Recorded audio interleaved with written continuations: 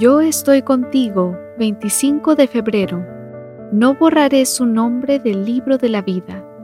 El vencedor será vestido de vestiduras blancas, y no borraré su nombre del libro de la vida, y confesaré su nombre delante de mi Padre y delante de sus ángeles. Apocalipsis capítulo 3, versículo 5.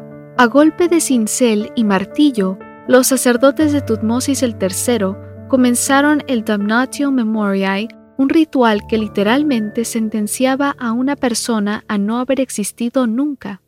La faraona Hatshepsut, para muchos la hija del faraón que adoptó a Moisés, considerada como una excelente reina, había ordenado la construcción de un templo mortuorio en el Valle de los Reyes, en Tebas, a fin de perpetuar su nombre en la memoria y en los monumentos de su nación. Sin embargo, Tutmosis III la condenó a que su nombre e imagen fueran borradas de todos los monumentos egipcios.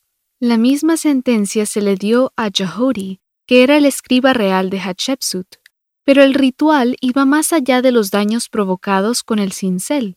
Lo que subyacía detrás de tan extraña práctica era la eliminación de todo rastro de existencia terrenal y bloquear al individuo el camino a la vida eterna. Si el nombre y la imagen quedaban borrados en la tierra, no habría para ellos una eternidad gloriosa. Esa era la creencia de la antigua cultura egipcia. Mientras los monarcas egipcios se empeñaban en mantener su nombre e imagen en magníficos monumentos funerarios, nosotros, la gente común, aquellos cuyos nombres no llegarán a quedar grabados en las placas de bronce o de mármol de alguna obra importante, podemos aferrarnos a una promesa maravillosa.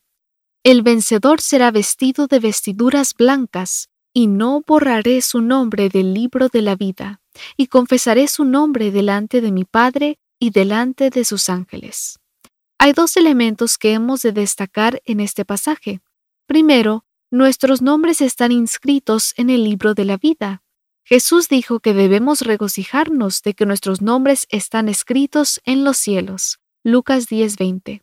Segundo, no hay cincel ni martillo humanos que puedan erradicar el nombre de un creyente del libro celestial. El único que puede borrar nuestro nombre de allí es aquel que murió precisamente para que nunca sea borrado. Su promesa es inalterable: no borraré su nombre del libro de la vida. En el texto griego de Apocalipsis 3:5, Juan usó dos adverbios de negación.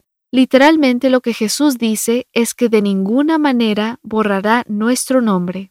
Que este día nos gocemos de formar parte de la congregación de los primogénitos que están inscritos en los cielos. Hebreos 12:23.